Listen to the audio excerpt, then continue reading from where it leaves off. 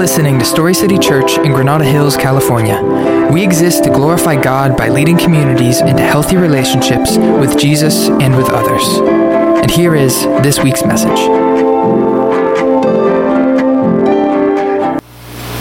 I'll read the scripture and say, "This is the word of the Lord," and ask you to respond, "Thanks be to God."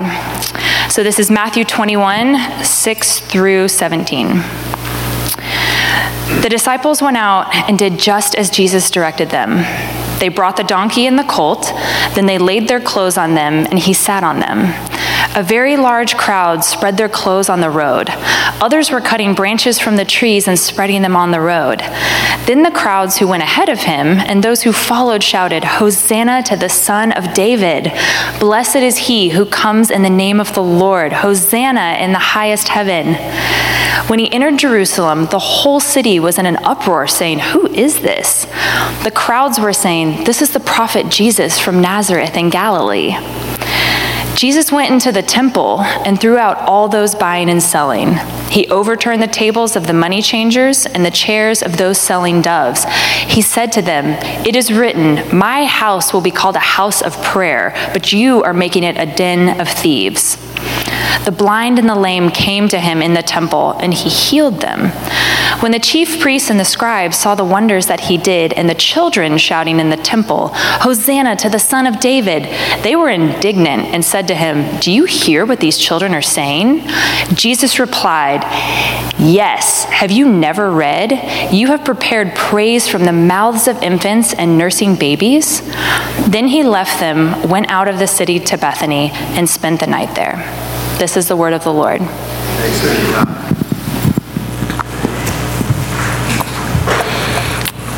Amen. Thank you, Tracy. Happy Palm Sunday. All right. What an awesome day it is to celebrate this week with you all. I love Holy Week. I mean, it's the reason why we're here. Like, the reason why we exist as a church is this week.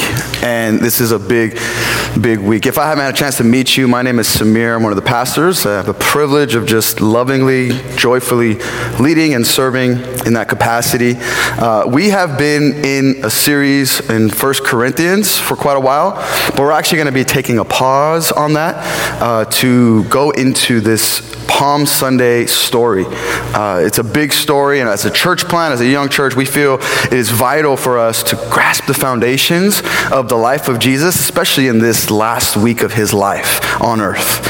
And we're going to go into that. It's such a special week. This whole week is a week of celebration. Thursday night being the night where he had the Last Supper with his disciples. And then Friday evening where we're going to have a service to celebrate and to remember, even to mourn the death of Jesus on the cross when he died. And then Saturday is actually Holy Saturday, which is kind of like the mourning continues and the sadness of, man, we always thought that he was the guy. What's going to happen? And then Sunday is the day of celebration, of Easter, of where we rejoice in gladness and knowing that he has resurrected from the dead and that we have life now in him, that he proved to everyone once and for all that he had conquered death.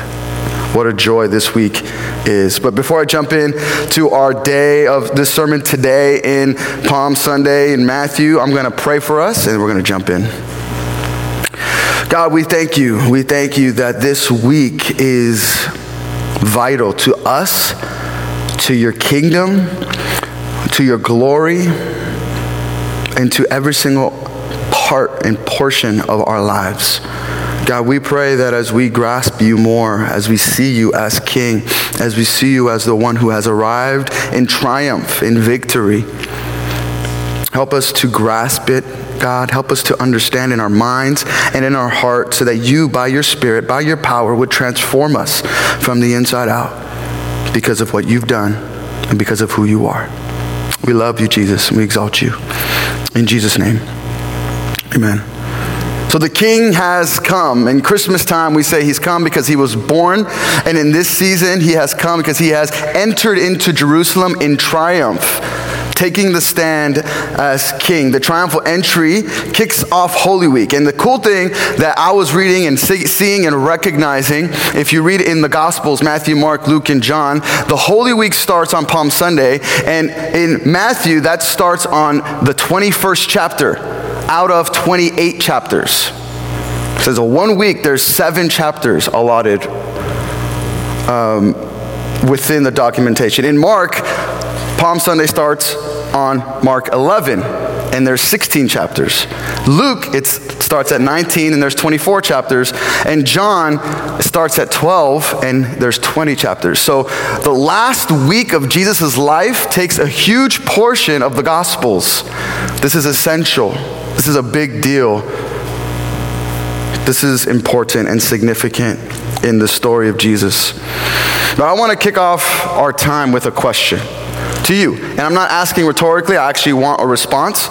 So if you were just kind of dozing off, hoping I would just talk my way out and you would just doze off, this is the time to respond, all right? So because here in America, we're not a monarchy, right? We're not really familiar that much with understanding of a king and the understanding of how kings function. I actually want to ask you a question and kind of get a good idea of what the perception is of what a king is. And so if you hear the word king in regards to past or present, what kind of attributes or characteristics would you connect with a king? What would you say a king's attributes are, good or bad? Leadership, power. What else? Ruler. Authority. Good. Courage. His kids would be Yeah, his lineage, the lineage is royal. A warrior, right? They were known to be in the front lines, or sometimes in the front lines, but it's mostly a warrior telling the guard, telling the army to go. What else? Strength. Corrupt. Good. Good. Dictator. Very good.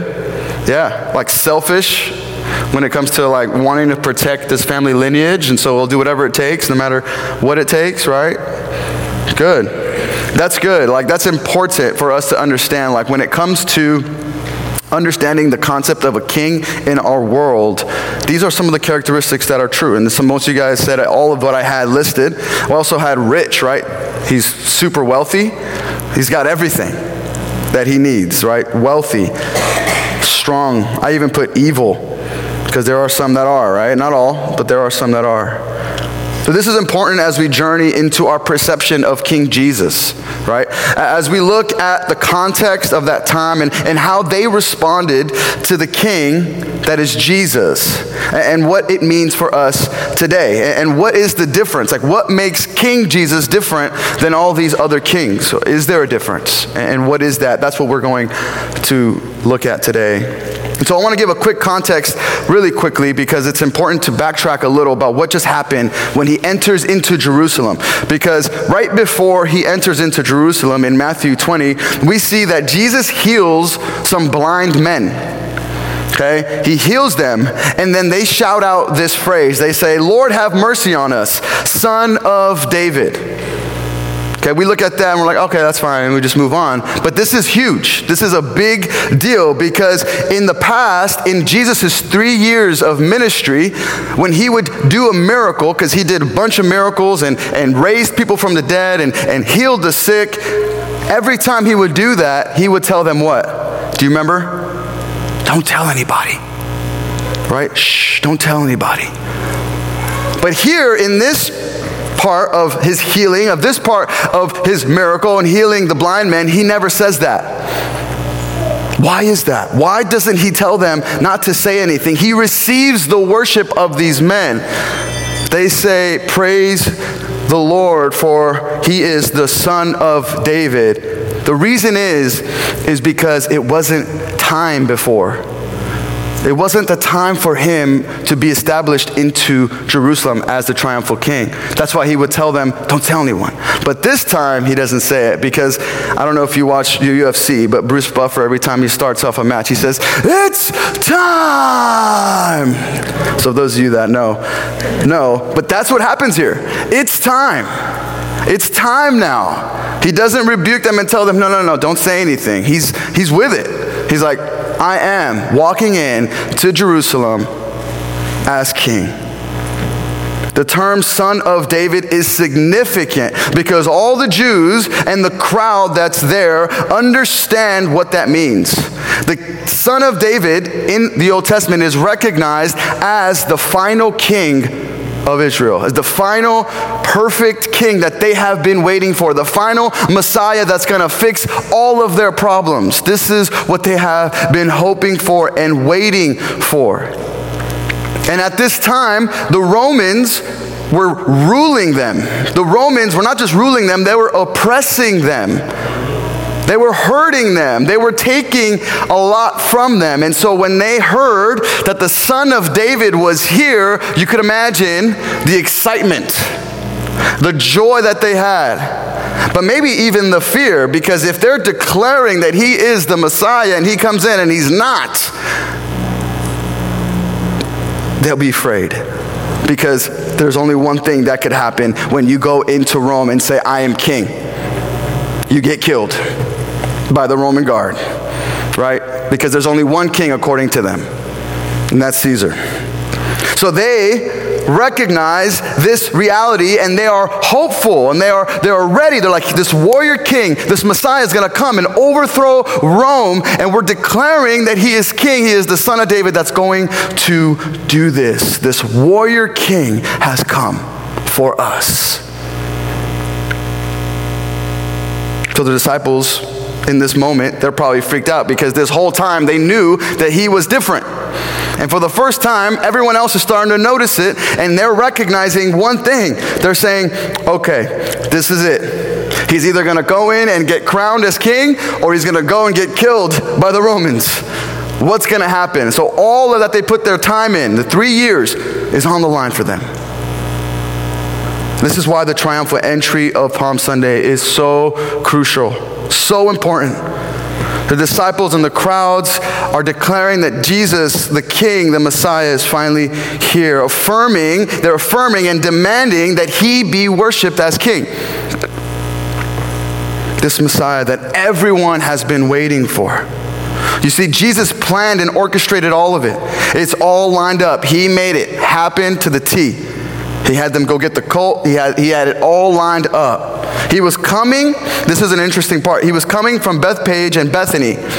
So Bethpage and Bethany are really close to each other, and if you know the story of Lazarus, that's where he was resurrected, where Jesus came and resurrected Lazarus in Bethany, and he walked in from there into Jerusalem. That's a big deal, because one, it's a foreshadowing of the week. Right? Jesus is coming through Bethany because he just did a miracle there that's going to look very similar to the miracle he's coming into in the end of the week, which is super cool. Jesus does that all the time throughout the scriptures. And the crowds now know who this man is because he's walking through Bethany, and they saw him resurrect Lazarus from the dead. So this crowd coming in, this is Passover week, right? So this is people from all over the place. And these people that saw him know this guy resurrected Lazarus. We better declare him as king. This is the time. This is who he is. But however, it isn't what they all thought. It isn't what they had expected. Jesus came very intentionally and specifically to be the king, but not the king that they had expected or hoped for. So my big idea for us today in understanding Palm Sunday is this. The unexpected king has come, and he has changed everything. The unexpected king has come, and he has changed everything. And as we go through our time together, I want to answer these two questions. What kind of king is he? Why is he different? And how has he changed everything? And I have 3 observations of what that is. The first observation as we go through the passage again and look at it together, the first one is that King Jesus comes in humility. King Jesus comes in humility. I want to read for us verses 1 through 7 in the beginning. of that section, of that passage. When they approached Jerusalem and came to Bethpage at the Mount of Olives, Jesus then sent 2 disciples, telling them, "Go into the village ahead of you. At once you will find a donkey tied there with her colt. Untie them and bring them to me. If anyone says anything to you, say that the Lord needs them, and he will send them at once." This took place so that what was spoken through the prophet might be fulfilled. "Tell daughter of Zion, see, your king is coming to you, gentle and mounted on a donkey and on a colt, the foal of a donkey." The disciples went and did just as Jesus directed them. They brought the donkey and the colt, and they laid their clothes on them, and he sat on them. Why is he different? Why is this king different? First of all, he didn't come arrogantly and in a pompous posture like most kings you might think would come. He came humble on a colt, on a donkey. His entry wasn't extravagant and glorious, and there wasn't a red carpet in place. It wasn't filled with riches. He was poor in spirit and ready to serve. Kings, first of all, they don't ride on donkeys. I don't know if you know that or not, but they do not ride on donkeys. Servants ride on donkeys. Servants of a king ride on donkeys. Kings usually ride on a war horse, ready for battle, so that no one and none of the armies can come against them. The war horse were the strongest animals of that time. So why a donkey? Why is he riding in on a donkey? For first of all, just like we read in Zechariah 9, it's to fulfill this 500-year prophecy that the king has come. And not only has he come, he comes in peace. The donkey represents peace. It's a big deal. And I don't know about you, but if you think of a king coming into war or into battle on a donkey, what's the outcome? That king is going to die, right? I mean, if he's coming in on a donkey and there's a battle going on, there's no question that it's not quick enough, it's not strong enough, it's not fast enough to protect the king. He will be killed in battle. King Jesus has come as a servant king, not as a warrior king in this scene. It's an upside down king. Something that we don't grasp and understand. It's different than what we have expected, just as it is different from the Jews that expected at that time, who were declaring him as the son of David. He came as a servant king. The one who washes his disciples' feet, right? The one who takes death on the cross for the salvation of his people. He sacrifices himself. He goes to the front lines and says, "Take me, don't take all my people." As opposed to what a king would do and say, "Go, fight." He says, "I will go and fight their battle." What does he change? The king is now amongst his people, right? He's coming on a donkey, and he's around and surrounded by his people who are shouting and proclaiming his kingship. He isn't untouchable like most kings might be. He is present and approachable and welcomes you and those people in with him as he enters into his triumphal entry. His humility paves the way into his entry. And guess what? We're a part of his entourage, right? They're all walking with him. We're walking with him. We're declaring him as king. He has welcomed his people to be a part of what he is doing, to lay the garments down. So first observation is that King Jesus, comes in humility. The second observation is that King Jesus comes in authority. And we look at that and we say, wait, that looks like those are different, right? Those look like they oppose each other. Let's read in Matthew 21, 8 through 13. See, he comes on a donkey, and then look what happens. Matthew 21, 8 through 13. A very large crowd spread their clothes on the road. Others were cutting branches from the trees and spreading them on the road. This is why we have these branches. these palms, right? The reason why we do palms is because the common tree in Jerusalem are palm trees, right? And so the assumption is that they laid these palms on the ground as he was entering, and they were waving them. Verse 9, then the crowds who went ahead of him and those who followed shouted, Hosanna to the Son of David. Blessed is he who comes in the name of the Lord. Hosanna in the highest heaven. When he entered Jerusalem, the whole city was in uproar, saying, who is this? The crowds were saying, this is the prophet Jesus from Nazareth in Galilee. Jesus went into the temple and threw out all those buying and selling. He overturned the tables of the money changers and the chairs of those selling doves. He said to them, it is written, my house will be called a house of prayer, but you are making it a den of thieves. So he comes in on a donkey in peace, but then he goes into the temple and starts flipping tables. Like, it's time, right? Like this, the red carpet looks a little different than what most kings look like, right? There's clothes and there's palms on the ground as he enters in humility. But yet he goes into the temple in boldness, in authority.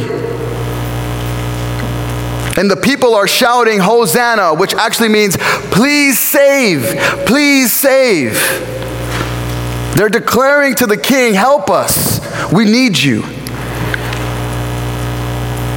It was actually also, the term was also used in Jewish synagogue liturgy. The term Hosanna, Hosanna, when they were actually getting to the point in their liturgy when they were declaring a desire and waiting of the king, the Messiah that they've been waiting for. So by the time of Jesus, it had become a fixed liturgical expression in declaring that the king has come. And so when they were shouting Hosanna, everyone knew exactly what that meant. And they were declaring him as king. And guess what? He doesn't say, no, stop. No, stop saying that. He receives the worship. He receives the declaration of his kingship. He embraces it in authority and walks in, or rides in the donkey, right? Exclaiming and celebrating a praise that Hosanna the King is here as he enters. So why is he different than other kings? Here we see that the King Jesus, he is demanding worship to the one true God and not to money, tradition, or religion. He is tossing and flipping tables because the worship of those people is not to the one true God as they may perceive or think. It's actually to money, because actually the money changers were changing because the shekel was actually the only money that was receivable into the temple. And so the Romans, though, didn't allow shekel to be used in their exchanges. So when they had to go to the temple, they had to exchange their money, but the exchangers were charging for the exchange just so they can worship God. So they were trying to make a penny off of God's worship. And so they were actually worshiping money over God. They were actually worshiping the traditions over God. They were actually worshiping religion, the man-made aspect, over God himself. Unlike all those earthly kings that would want money, tradition, and religion to be faced on them and worshiped, Jesus is saying no. Only the one true God receives worship. That's the authority he's walking into. And earlier in Matthew, we see that he actually is declaring that he is even better than the temple itself. Right? In Matthew 12, 6 through 7, I want to read it real quick. He says, I tell you that something even greater than the temple is here. That's a pretty bold statement. If you had known what this means, that I desire mercy and not sacrifice, you would not have condemned the innocent. Wow. He's pretty much saying, stop sacrificing and stop perceiving that this religion and this tradition is actually bringing me glory. He is the greatest. He is over even the temple itself. It must have been shocking for the Jewish leaders who are very prideful into their religious practices and traditions, right? They take it personal.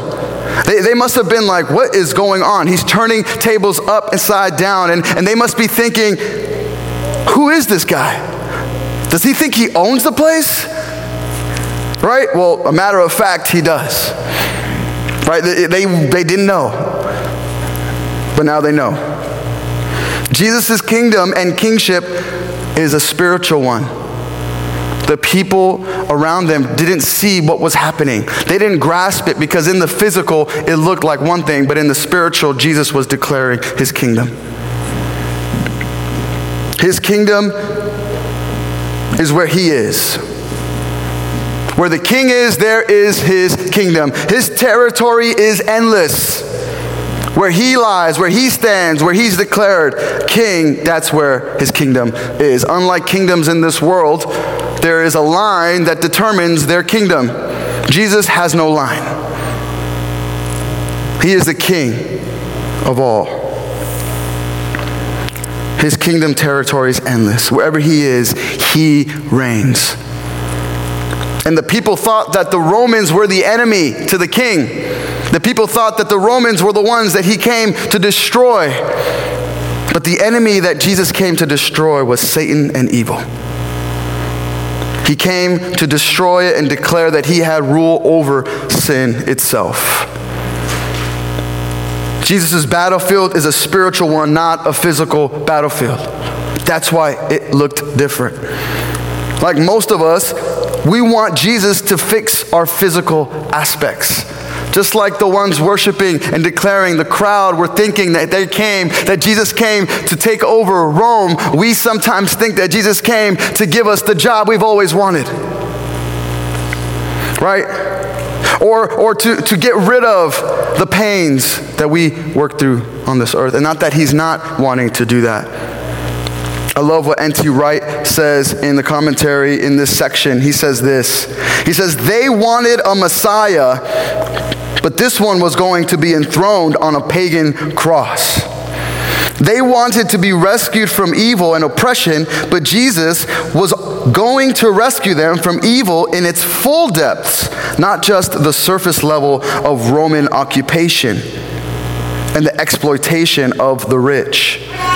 Precisely because Jesus says yes to their desires at the deepest level, he will have to say no or wait to desires of that they see conscious of and expressed. That's the funny thing with prayer. Once you invited Jesus to help, he will do so, but more thoroughly than you can even imagine. More deeply than perhaps you even wanted. Jesus, King Jesus in your life today, is he king because you want him to fix stuff in your life? Which actually is a desire of his. He desires to fix and to heal the pains of our life today, but he will conquer the root of the issue in a way that we did not ask for or think we needed. In order to answer our prayers, it'll hurt a little more because it enters the depths of our soul and needs in order to heal our sins and the consequences of them.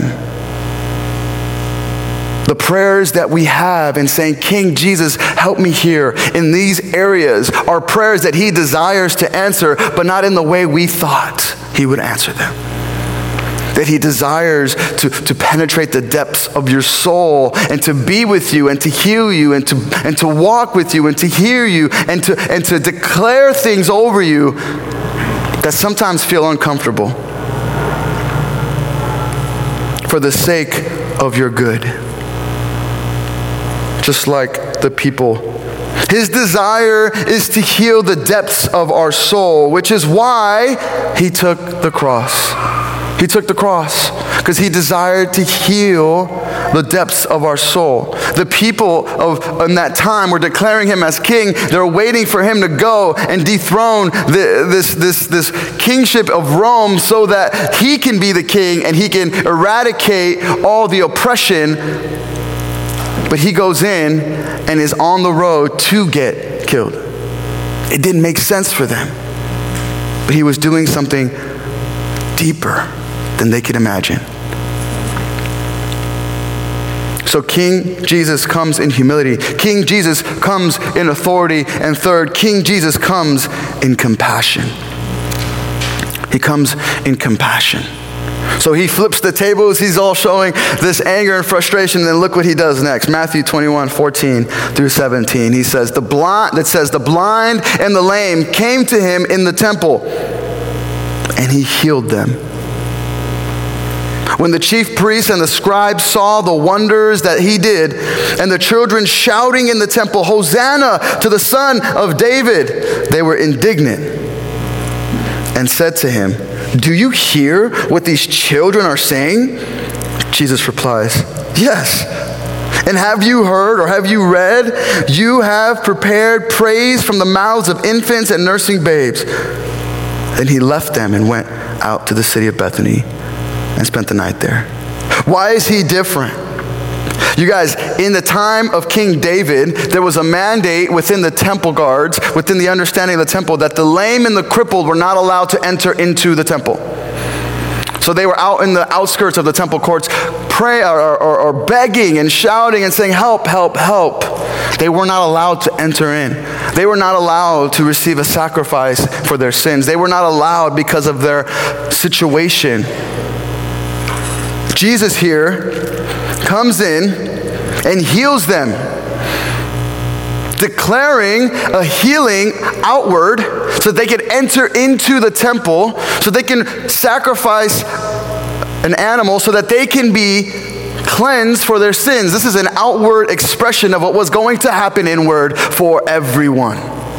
He heals them, and now they're allowed to enter in. King Jesus, filled with compassion, not only welcomes them into relationship with him, he physically heals them so they can enter the courts of the temple. A physical outward miracle that foreshadows the spiritual inward miracle that he will provide by taking the cross and healing our sin and our soul to be in a real relationship with God once and for all. What great news is this? This is what he changes. You see that the kids are crying out, Hosanna, Hosanna to the Son of David. The children recognize his kingship before the Pharisees, the religious ones, the religious leaders even do. Jesus here is changing the value, who is valuable in the kingdom. He is changing who is valuable and who is received into the kingdom. The kings and the kingdoms of this world will say, that person's valuable, that one's, he's a kid, they're voiceless, that person's crippled, they're not allowed in. Jesus is saying, no. They are just as valuable as everyone. They could enter and they can shout and they can declare me as king because I am their king as well as I am your king. Wow. He is filled with compassion. That the hurting and the broken and the voiceless children have a seat at the table with Jesus. What a joy it was to have our children here worshiping with us. This is just the declaration of what Jesus is doing here. He's saying, have them come. Have them worship because I am king. I love them. What a joy it is. Man, I remember, I don't know about you, but when I first received Jesus as my Lord, like that passion, that purity, that excitement, that joy as a child when I was 16 that I had to worship God was like none other. I look back and I'm like, man, I wish I can be like a child again in my faith. I wish I can have the purity and the joy and the depths of my heart really desire how I worship God then, that I can do that now today. Because of all the corruption and the jadedness that my experiences have come throughout the years, it's dwindled my faith in Jesus. It's dwindled my desire and my passion for him. May we be like children in our faith. May we feel passion and excitement and joy to shout Hosanna even in front of the religious rulers that they know as children that they are not allowed to speak up the way that the children were speaking up, and they still shouted Hosanna in confidence because Jesus was present. What a joy it is for our children to shout praise. We were telling my daughter and I and both our girls, that, today's the first day that you get to worship with everyone. And Anaya was adamant about getting ready, and she was super excited and couldn't wait. She's like, I want to go early, and I want to help to get ready, because she was just excited. And I'm like, oh gosh, like I have a routine on Sunday mornings, because they come in later, I come in earlier, and then I was like, I can't, babe, it's going to be hard. And then God was just like, almost convicted me, like, what? Like, how dare you stop her from wanting to come early to help set up and be ready for worship? I'm like, oh my goodness, she's 7. And she wants to serve in that capacity. Like, I'm actually dwindling her fire by saying, actually, I got to prepare. I got to be ready. And thankfully, I obeyed God's tug on my heart, and she came early, and she was able to do that. And I'm so grateful for it. What a joy it is that we have a king who's compassionate, who loves us deeply, so much. King Jesus is different. He's not like the kings in this world. He comes in humility. He comes in authority that we need. He comes in compassion to receive us all. And I want to close with this. The entry of Jesus forces the hand of the people. Right? He comes in and he declares, either crown me or crucify me. That's what he's declaring as he enters. Crown me or crucify me. I am receiving the worship of these people. I am coming and flipping tables. I am causing a ruckus. Crown me or crucify me. And not only is he saying that to them, he's saying that to us every day. Crown me in your life or crucify me. I want all of you. Will you worship me in full? All of yourself. Will you crown me or crucify me as your children? I want to close with this. I think David Platt in his commentary does an amazing job of just reflecting the entire thing. And he talks about the end of Revelation 2 that I think is amazing. To summarize what we've just seen so far, this whole passage, this whole scripture, Matthew is presenting Jesus as a royal figure, right? He is the coming king, and this is presented in 2 stages. He came the first time humbly riding on a colt, just like we saw, bringing peace through his shed blood. That was his purpose for coming to Jerusalem, to rescue sinners. He came to be crucified as king, not to deliver Israel from the power of Rome, as so many of them thought that the Messiah would do. He came to deliver all people everywhere from the power of sin. But then in Revelation 19, Jesus no longer is pictured coming on a donkey, but on a war horse. Here is John's vision of the coming king in Revelation 19. Then I saw heaven open, and there was a white horse. Its rider is called Faithful and True, and he judges and makes war in righteousness. His eyes were like a fiery flame, and many crowns were on his head. He had a name written that no one knows except himself. He wore a robe stained with blood, and his name is the Word of God. The armies that were in heaven followed him on a white horse, wearing pure white linen.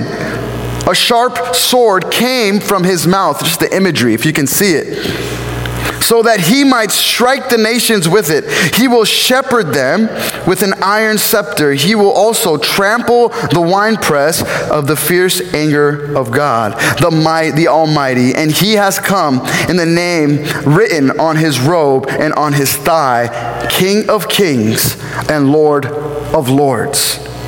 King Jesus came the first time humbly riding on a colt, but he will come the second time sovereignly riding on a war horse.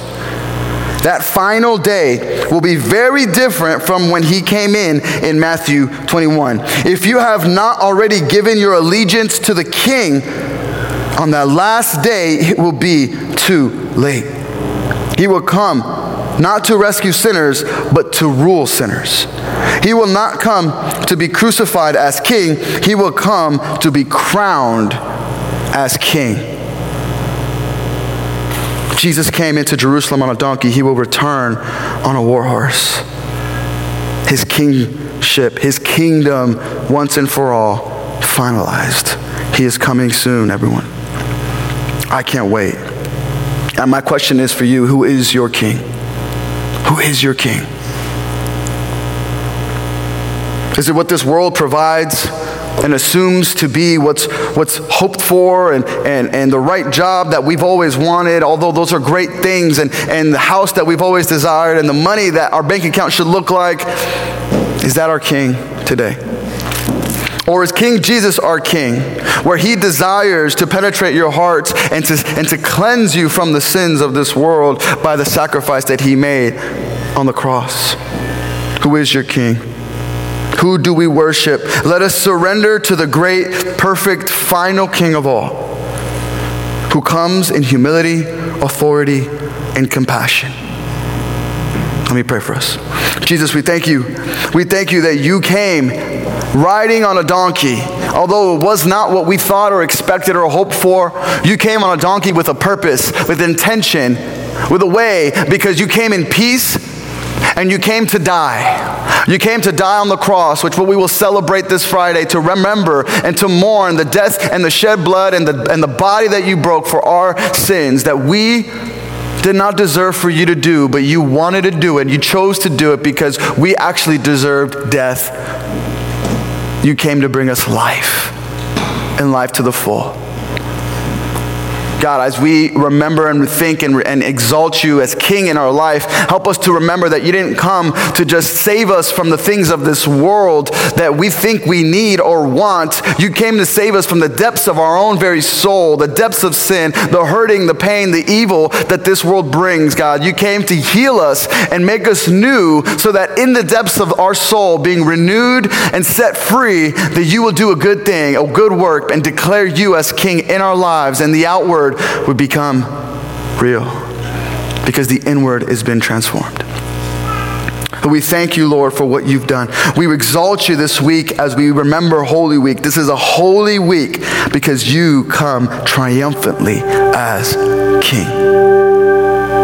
And all this we pray in Jesus' name. Amen. Thank you for joining us for this week's message. If you'd like to join us in person, our services are Sundays at 10 a.m. and we're located at 11011 Havenhurst Avenue in Granada Hills. Find us on Instagram at StoryCityGH or online at StoryCityChurch.com. Go and be the church.